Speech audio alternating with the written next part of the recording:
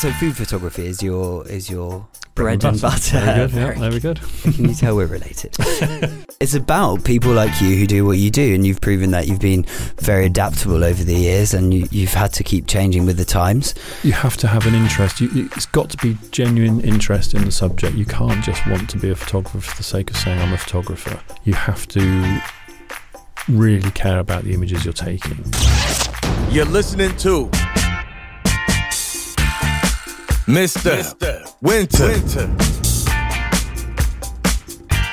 Hello, I'm Mr. Winter, and welcome to my podcast, People Do Fun Jobs. It's all about finding inspiring people, doing fun things, and hearing how they do what they do. So you can watch People Do Fun Jobs on YouTube, and you can listen and download it on Spotify and Apple Podcasts. My guest is a photographer. He specialises in food and interiors photography. His work has been published in numerous books. He's worked with endless high-end clients, including the Aqua Restaurant Group, whose flagship restaurant is based in the Shard, and a long list of notable personalities, including Nigella Lawson. And when he was a young assistant, he even asked Princess Diana if she could wash some salad leaves for him. Let's welcome to the People Do Fun Jobs podcast, Tim Winter. Hello, Mr. Winter.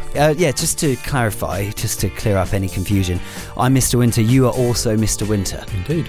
I've been Mr. Winter for longer than you have. Yes, this is true. Tim here is my uncle, and since I can remember, you've been a photographer. My earliest memories of you, that's always been what you've done. Absolutely, from photographing you in a little Huckleberry Finn check shirt and straw hat number on a vineyard in France, near to where you lived and where you grew up, when we were visiting. But yes, we have that somewhere on the mantelpiece, I think. I think you do. Deservedly so. Yeah, I destroyed the negative, but we are. Yes, I've been doing it since I was 27, 28. I was a mature student, went to art college, had a brief experience as an assistant in a back garden studio working with a rural photographer who photographed tractors. Great technical grounding, working on old 5x4 plate cameras, the sort of thing where you had to put a black cloth over your head when you're looking through them. I thought cloth over your head were the sepia days. Well, we could do sepia if you want more. I mean, that's an extra 50%, but yeah, absolutely. So I've been doing it since I was 27. So went to art college, did quite well there because I knew what I wanted to do. I knew I wanted to pursue this as a career. And was it a very practical thing? Were you out there really practicing using a camera? At college, it was 2 days of theory, 3 days of practical a week, and you'd have to produce one photograph in that time that you were proud of and would be happy to talk about. Social documentary wasn't really my bag, as you can probably tell by being a food and drink photographer, is that my version of that, one guy went and got beaten up in Bradford whilst photographing sort of slum housing. I went to Oxford to document the troubles of finding a good parking space. I think that's about as hard-edged as a documentary as I got. So it's actually still a nightmare, Oxford. If you do try and park there, you forget it. Write about what you know. Park and ride. Yeah, absolutely. So, and yes, so have been doing it a long time. So you studied it, and then fashion photography was kind of your primary area of work. That's where the work was at the time, and I think that's a theme that's run right the way through the time I've been doing this, is you have to follow where the work is if you want to be a working photographer. That might sound really obvious, but a lot of people stick by their guns and only want to photograph the thing that they think they should be photographing. I'm much more of a tart than that, and will follow the dangly carrot wherever it takes me. And so it started out when I left college. I worked for a commercial photographer. It was a great learning experience, fantastic travel opportunities to go away, working around young groups of models, hair and makeup artists all around the world. Fantastic. Sounds glamorous. It was glamorous. For them, they used to travel club. I used to be in economy, but that's fair enough. I had to look after all the kit bags and be responsible for everything, so someone had to, and I had to drive them to and from the restaurants in the evening, so stay sober. But it's all a good learning curve, Jez. You tend to actually find that you're very much in need as an assistant. Everyone relies on you. Then you're also the first, last and middle line of blame for everything as well. So if anything goes wrong, it is down to you learn very quickly to put your hand up and say, yeah, that was my fault. Really? It wasn't. Even if it wasn't. So what is assisting? What does that entail? Good question. It's generally making sure that the brief is followed. So technically getting something in those days on film, which is much more difficult than getting something on a digital chip. So setting the lens to get the right exposure, so light readings, putting the lights where they need to be. So having a feel for how the shot needs to be lit, and you talk to the photographer about it. Some of them would know exactly what they want. A lot of them would have no idea. Someone would say, "Can you just give me normal lighting, please?" And you say, "Which normal would you like?" And beyond that, assisting is very much about making tea and coffee and not talking to clients, keeping your nose clean, being efficient, sweeping up at the end of the day. And how do you get noticed then? How do you start to become not an assistant? A good question again, because if you're too good at being an assistant, you stay an assistant forever. Right. And that's happened to quite a lot of people I know who are brilliant. They are. You get assistants in their 50s who have decided not to become photographers because they're actually really good at what they do. They're in demand. Everyone likes them. Why would you change it? Well, you change it because you want to earn more money normally. But you talk to people. You do talk to them. You have to talk to clients on the side and get noticed, or you talk to the client's assistants. Oh, so there is a bit of under the table, behind the curtain, chatting to... Chatting, yes. Nothing more than that, though. Just, okay. Yeah. It was very much about who you know and who you get introduced to. The first few job offers I actually got, because a lot of people, again, that I knew from college would hold out for that good break, and it never came. You're better off just taking the little breaks, where in my case it was photographing a jumper, on a model, which is a challenge enough in its own right, because you've got to make it right and you've got to make it worth seeing in a magazine. And there was nothing greater than seeing your name by a picture in a magazine, as long as you like the picture. There were photographers who would insist on not having their names put by their pictures in magazines if the magazine wasn't of a certain echelon. So they would happily take the client's money, but I didn't do this, okay? This wasn't me. Wow. And I always thought that was wrong. So I've always been happy to have my name by any work I've done. Of course, magazines are becoming very fast a thing of the past.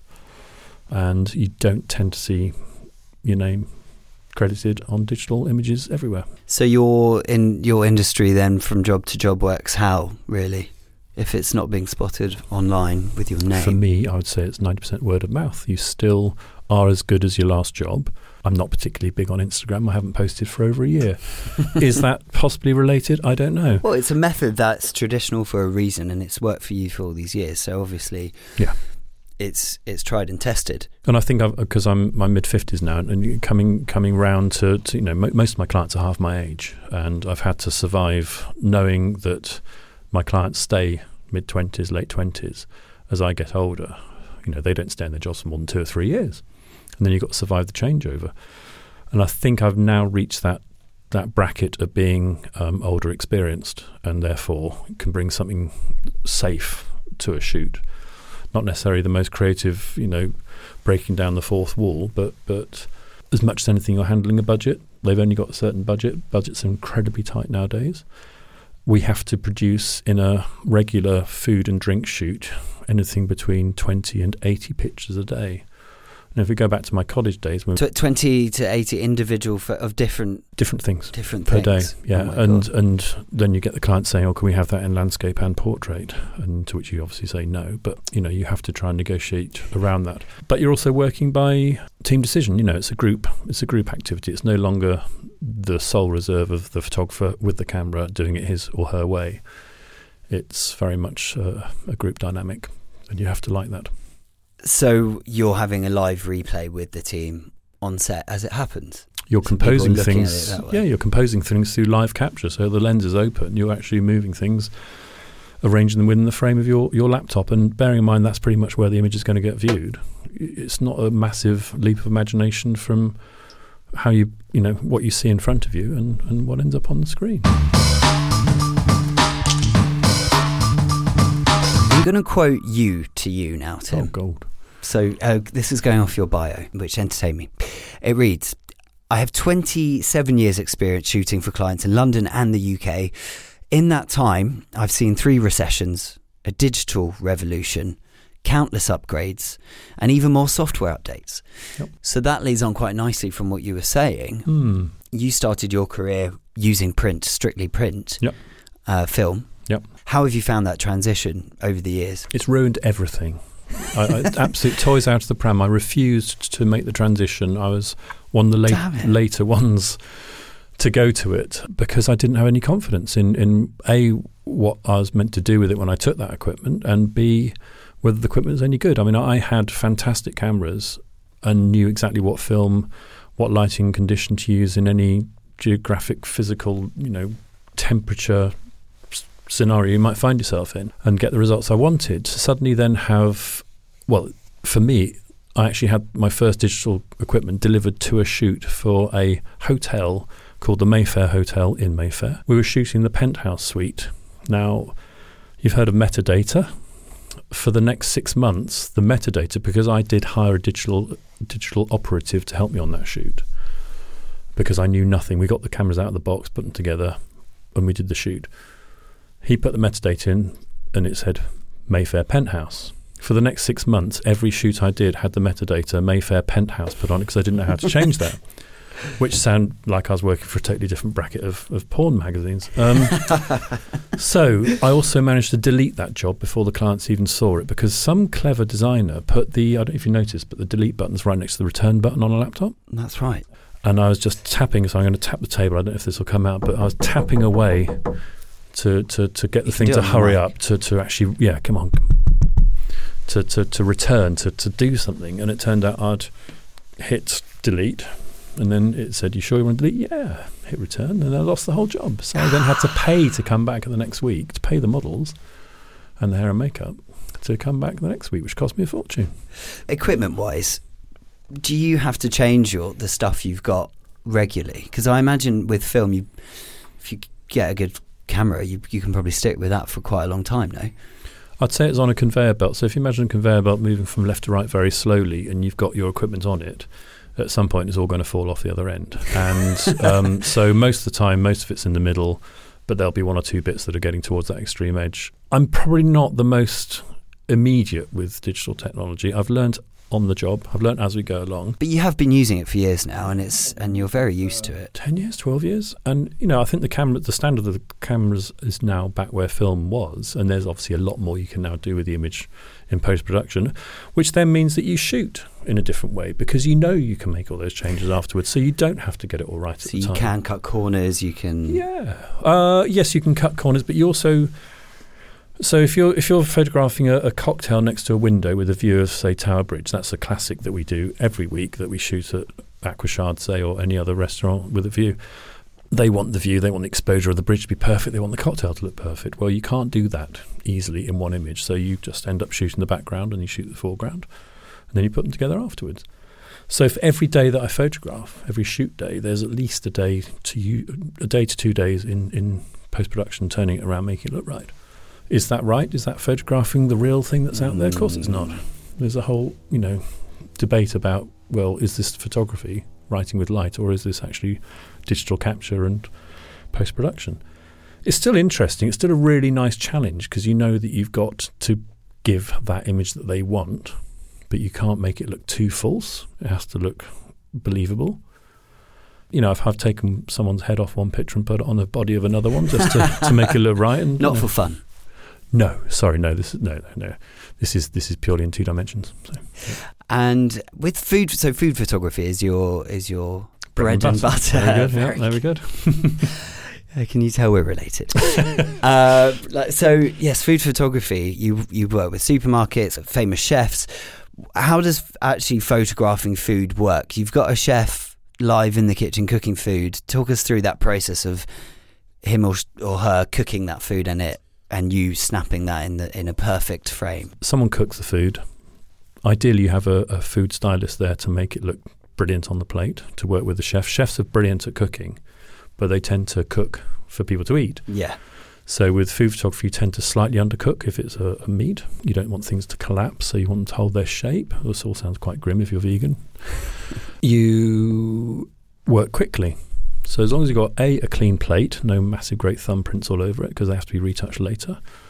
You have your camera and your lighting all set up. You have a dummy plate to work with of the same size. You frame up on that. Someone brings in the food, puts it down. You make sure the table's level, particularly with soups. Obviously, you think about it. You don't want soups going all over the place.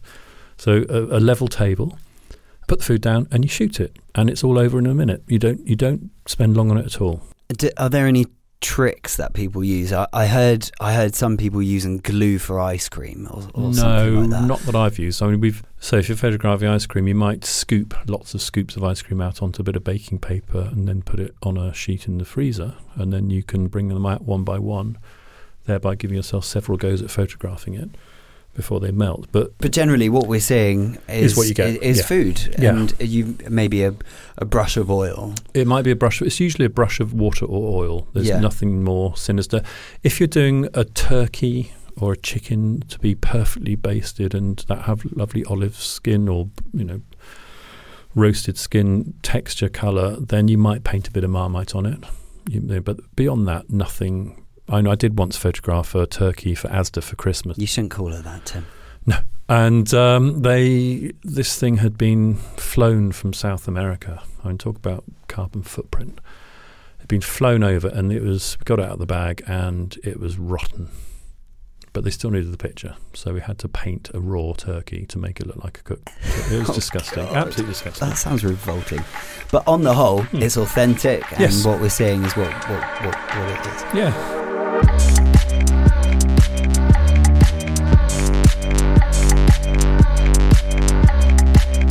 You're listening to Mr. Winter. In terms of your published work, you've done loads of stuff that has made it into books. Yes. What kind of books are we talking about? Cookbooks. Can I just say it's the absolute pinnacle of seeing your pictures in print. It's just lovely. Cookbooks are a great thing to have, to say and to think, I did that. And they're a great experience to work on. It's a team effort. Cookbooks like Antonio Carluccio, the grandfather of Italian cookery over here, I did 2 books with him, and that was just a voyage of discovery for me, because I knew nothing about food when I started doing those. I just moved over from fashion. I had a very lucky break and had an overnight change of direction for career. I'd been asked to photograph Nigella Lawson for a magazine feature, which was a one-off shoot as far as I knew. They wanted someone who did fashion to photograph her because her first cookbook had no pictures in it, because she didn't want people to aspire to their food looking beautiful. She just wanted them to cook nice tasting food. And the client I was working for was a colour supplement, and they said, this is great, but it's a cookbook. We need pictures for a colour supplement. So I photographed her and I photographed her food, and then they decided they were going to do a part work, so it became a 12-week project. So a feature every week for 12 weeks. And because of who she was, because of the timing, I got introduced to her people and then her wider community, and I never looked back. I never really went after another fashion shoot after that. So, but coming back to your question, cookbooks. So I've done cookbooks, I've done books on interior design, garden design, floristry. One of my favourite books was a book on perfect wedding flowers, which sounds really niche and not that great, but it's a fantastic project to be on. Huge flower budgets, great to work with. What's it like seeing your photos in books along with a narrative? Because there's always a story being told with it. It's not just an advert of a burger or something. No. We're talking about, like wedding flowers. You're talking about really showing beauty. On that, the book was written after the pictures, so that was easier for them for the pictures to make sense. With cookbooks, it's usually the other way around. They've had to devise the recipes, have the recipes tested 2 or 3 times to make sure they work, because recipes have to be foolproof. You don't want people writing back in saying, doesn't work, especially with social media. Yeah. With food photography, you're working much more to a formula, and they know exactly what they want. It's nice to have a freestyle thing. I don't think I've ever worked on something where I've had a totally free hand to go off and shoot what I want, and then we'll make a book around it, but that would be lovely.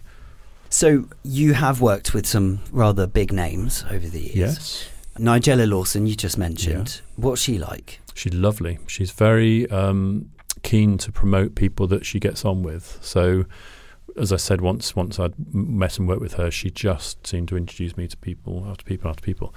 And good parties as well. You get to meet some fantastic friends of friends. I'm a massive fan of this guy, Gordon Ramsay. Yes. I remember the brief, but tell me what I've only met him once, and it was a early morning PR shoot for a new restaurant he'd set up in Mayfair, Belgravia, something like that.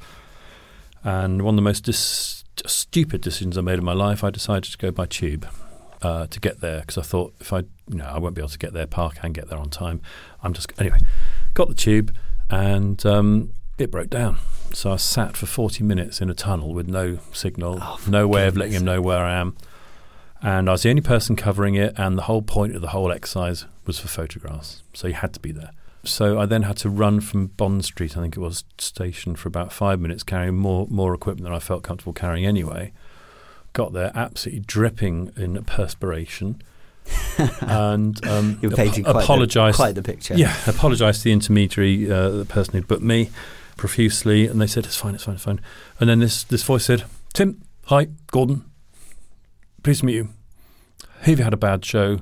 And just made you feel totally relaxed, and just great, and so professional, so used to what he was doing. I love that man. Yeah, I never worked with him again though, so whether that was down to my tardiness. Wasn't your brief to take as many different facial expressions of him as possible? It was, yes. And he only gave 2, really. I think the frown up and the frown down. So, yeah. He didn't swear, and he didn't he didn't do any of the TV stuff. Princess Diana, let's take it back to your assisting days. This is something that you've only just told us recently. I hadn't known this over the years. Tell the story of what happened with Princess Diana. So having worked in fashion full-time for a bit, I was running a studio that belonged to a ballet photographer who I'd assisted. He hired out to Mario Testino, obviously a fashion photographer of huge renown. And at the time, he was photographing Princess Diana for one of 2 sets of pictures which were there to emphasise her independence, having had the breakup from Prince Charles. They're very famous pictures. He did some, Patrick de Marchais did some others. Some with Harry and who's the other chap? William.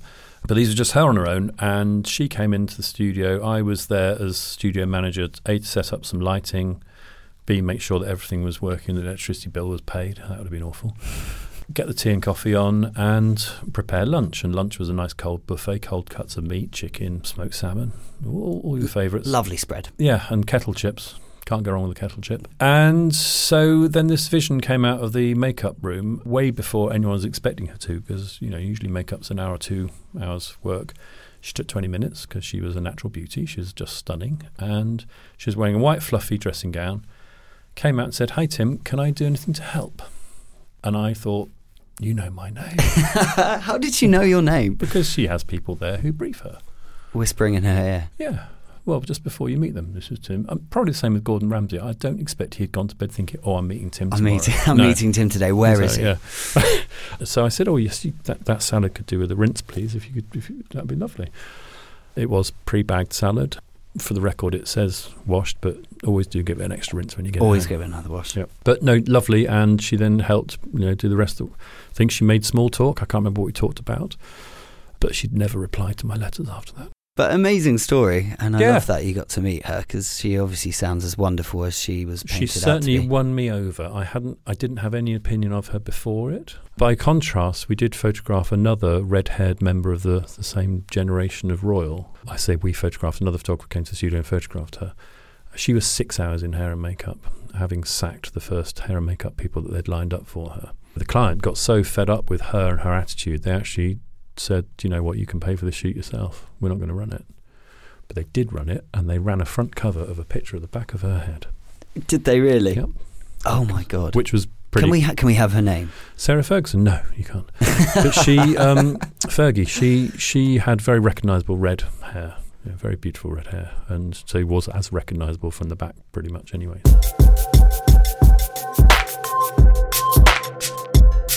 So Tim, I ask my podcast guests the same 2 questions at the end of every episode. Where do you want to be in 10 years' time, Tim? It's a big question, I realise this. Well, luckily I'm not a big one for retirement, which is just as well, because I think being a jobbing photographer, as you age, the gaps between the jobs can get longer and longer. I am experiencing a very enjoyable renaissance. I'm in favour at the moment, but as anyone who has been active as a photographer or probably in any creative industry will tell you, it's not given that you'll always work. So in 10 years, to answer your question, I would love to still be doing what I'm doing, and I'd feel very grateful of it if I were, because I love it. I do adore my job when I'm working. The other benefit of being freelance is you also do have time for another life at the same time. You're not always working. Well, you have 2 children, a wife and a lovely dog. Yeah, and they're all lovely. And about 16 cats. 2 cats. 2 cats now, and okay. a neighbour's cat comes in. But I love where we are. I would like to think I was still healthy, happy, and able to dupe clients who are a further 10 years younger than I will be then, away from my age. So they will remain 28, 29 years old. I will be 65. Now, the ballet photographer, the great Anthony Crickmay, who passed away within the last month, and I haven't been in touch with him for 10, 15 years. So someone rang me up and let me know. And I have to say I was surprised to know that he had actually been still going on. He was still working at the age of 87, shooting for the Royal Ballet. Oh my goodness! And his work, I mean, he is on a totally separate level of photographer. His memorial service is going to be hosted by the V&A. That's how well thought of he is within his... Wow. Great person to learn from. Fantastic. And taught me the most useful things and also gave me the most useful information I never applied. So he said, Timothy, call me Timothy, or darling, when you get your first 2 paychecks, put them away in the bank and don't touch them. And then you'll always be in credit. Did you do that? Bullshit. No, I needed the money for cameras. Of course. Yeah, and rent and food and, so it goes on. I'd like to still be working. I'd like to think that I'd re-engaged more with photography as a passion because work has become work. Of course. They're very different things. How do you avoid that though? You pick up a camera and take it with you and you take snaps wherever you go. But I have got out of the habit of that and I'm very aware of it. And the other thing I used to do was a lot of travel photography, putting that in photo libraries. And again, the royalties on that are so tiny now, it's actually not worth pursuing in any financial way. It's a great. Is that because everyone fancies themselves as a travel photographer? When I started doing it, I would tell the agency I worked for that I was going to Canada for a month, and they'd say, "Right, here's a list of what we need." Now you've got a whole load of people in Canada called Canadians who have cameras, and they can just upload them to any website wherever you are. We don't need to travel to do it, which is great from the carbon footprint side of things. Of course. Not so great from the pension side of things. So, what used to look like being a really good royalty is no longer.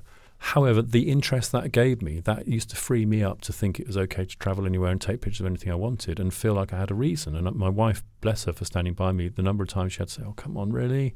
while I photographed yet another bridge or view. I used to be able to wave one a more check bridge, in front darling. of her. Yeah, I used to just be able to wave a check in front and say, "Sorry, do you remember moaning about that one?" Now it's sort of 12 pence for the usage. So what advice would you give to someone who is wanting to do what you do? I thought about this one quite a lot because you did give me the heads up. I gave you the heads up on this one because it's an important one and it's a good concluding thing to think about. I would suggest that anyone who thinks becoming a professional photographer has a second career. I think everyone has to have a portfolio mentality to their employment now, unless you're going into one of the classic jobs like doctor or lawyer or, Which is not what this podcast is about. It's not really aimed at those people, is it? It's not. No. It's about people like you who do what you do, and you've proven that you've been very adaptable over the years and you've had to keep changing with the times. You have to have an interest. It's got to be genuine interest in the subject. You can't just want to be a photographer for the sake of saying I'm a photographer. You have to really care about the images you're taking. And you have to work in the right arena, the right area. There's no point being a fashion photographer if actually what you're interested in is in food and drink. Mm-hmm. And I found that out latterly because I got away with fashion photography for 10 years without having a remotest interest in it. And, I'm not a fashionista. My fashion history is awful. Although you're wearing a lovely, lovely cord jacket today, Tim. Well, yeah, you have to make an exception, don't you? But no, I think you have to be aware that it's self-employment and don't for any reason take one of the job offers that I see out there for people to be an in-house photographer for a fashion house or anything like that, because they are being absolutely exploited. Predicting where trends are going to go in fashion, prop styling, clothes styling, studio managing, everything, all for a starter salary, and it's that's about 6 jobs rolled into one. So actually need to realise your own worth. Yeah, completely. Very good advice. Stick to your guns. Everyone is a photographer now, in one way or other. Everyone does have a phone. Everyone uses their camera. I would probably suggest it's better to look through your camera at other people than just put yourself between the camera and something else. I'm a big hater of social media and putting the person in the picture, as in it's all about me. I was on a shoot recently at the Shard, an afternoon tea shoot where we had dry ice floating across the tabletop. Darling. Beautiful. Absolutely beautiful. And I was looking through the camera and actually photographing at the time, and my client was fanning the dry ice in the right direction. A hand appeared from out of shot and started moving stuff around the table, which I immediately assumed was my client, suddenly changing things. I moved away from the camera, looked round, and it was someone we didn't know moving the props on our table while I was shooting. She then moved the chair that was in the background, sat down on it, handed me her phone and said, "Could you take a picture of me, please?" And I said, "What the fuck are you doing?" Unbelievable. And she was a blogger, and she had been sat next to us, watching us doing this, had no interest in what we were doing it for, why we were there, no comprehension that this was we had lights up, we had everything going on. And so we had a very awkward next hour and a half because it turned out she was actually having lunch next to us. So. Dear God. So I had to go at her, the client had to go at her, and she went off with the tail between her legs. But that idea that there is something more to photography than putting a collagen-lipped face, pose. Yeah. I'm really not big on all that. Yeah. Sorry to everyone out there who's big on their own lips. Insta feed. Yep. Oh, yes. Tim, thank you very much. It's all right. I love that. If people want to find your work or get in touch with you somehow, what's the best way to do that? Well, blow the dust off your laptop and go to www.timwinter.co.uk. Tim, thank you so much. Thank you. It's been a pleasure. Thanks for listening to Mr. Winter. Let's go!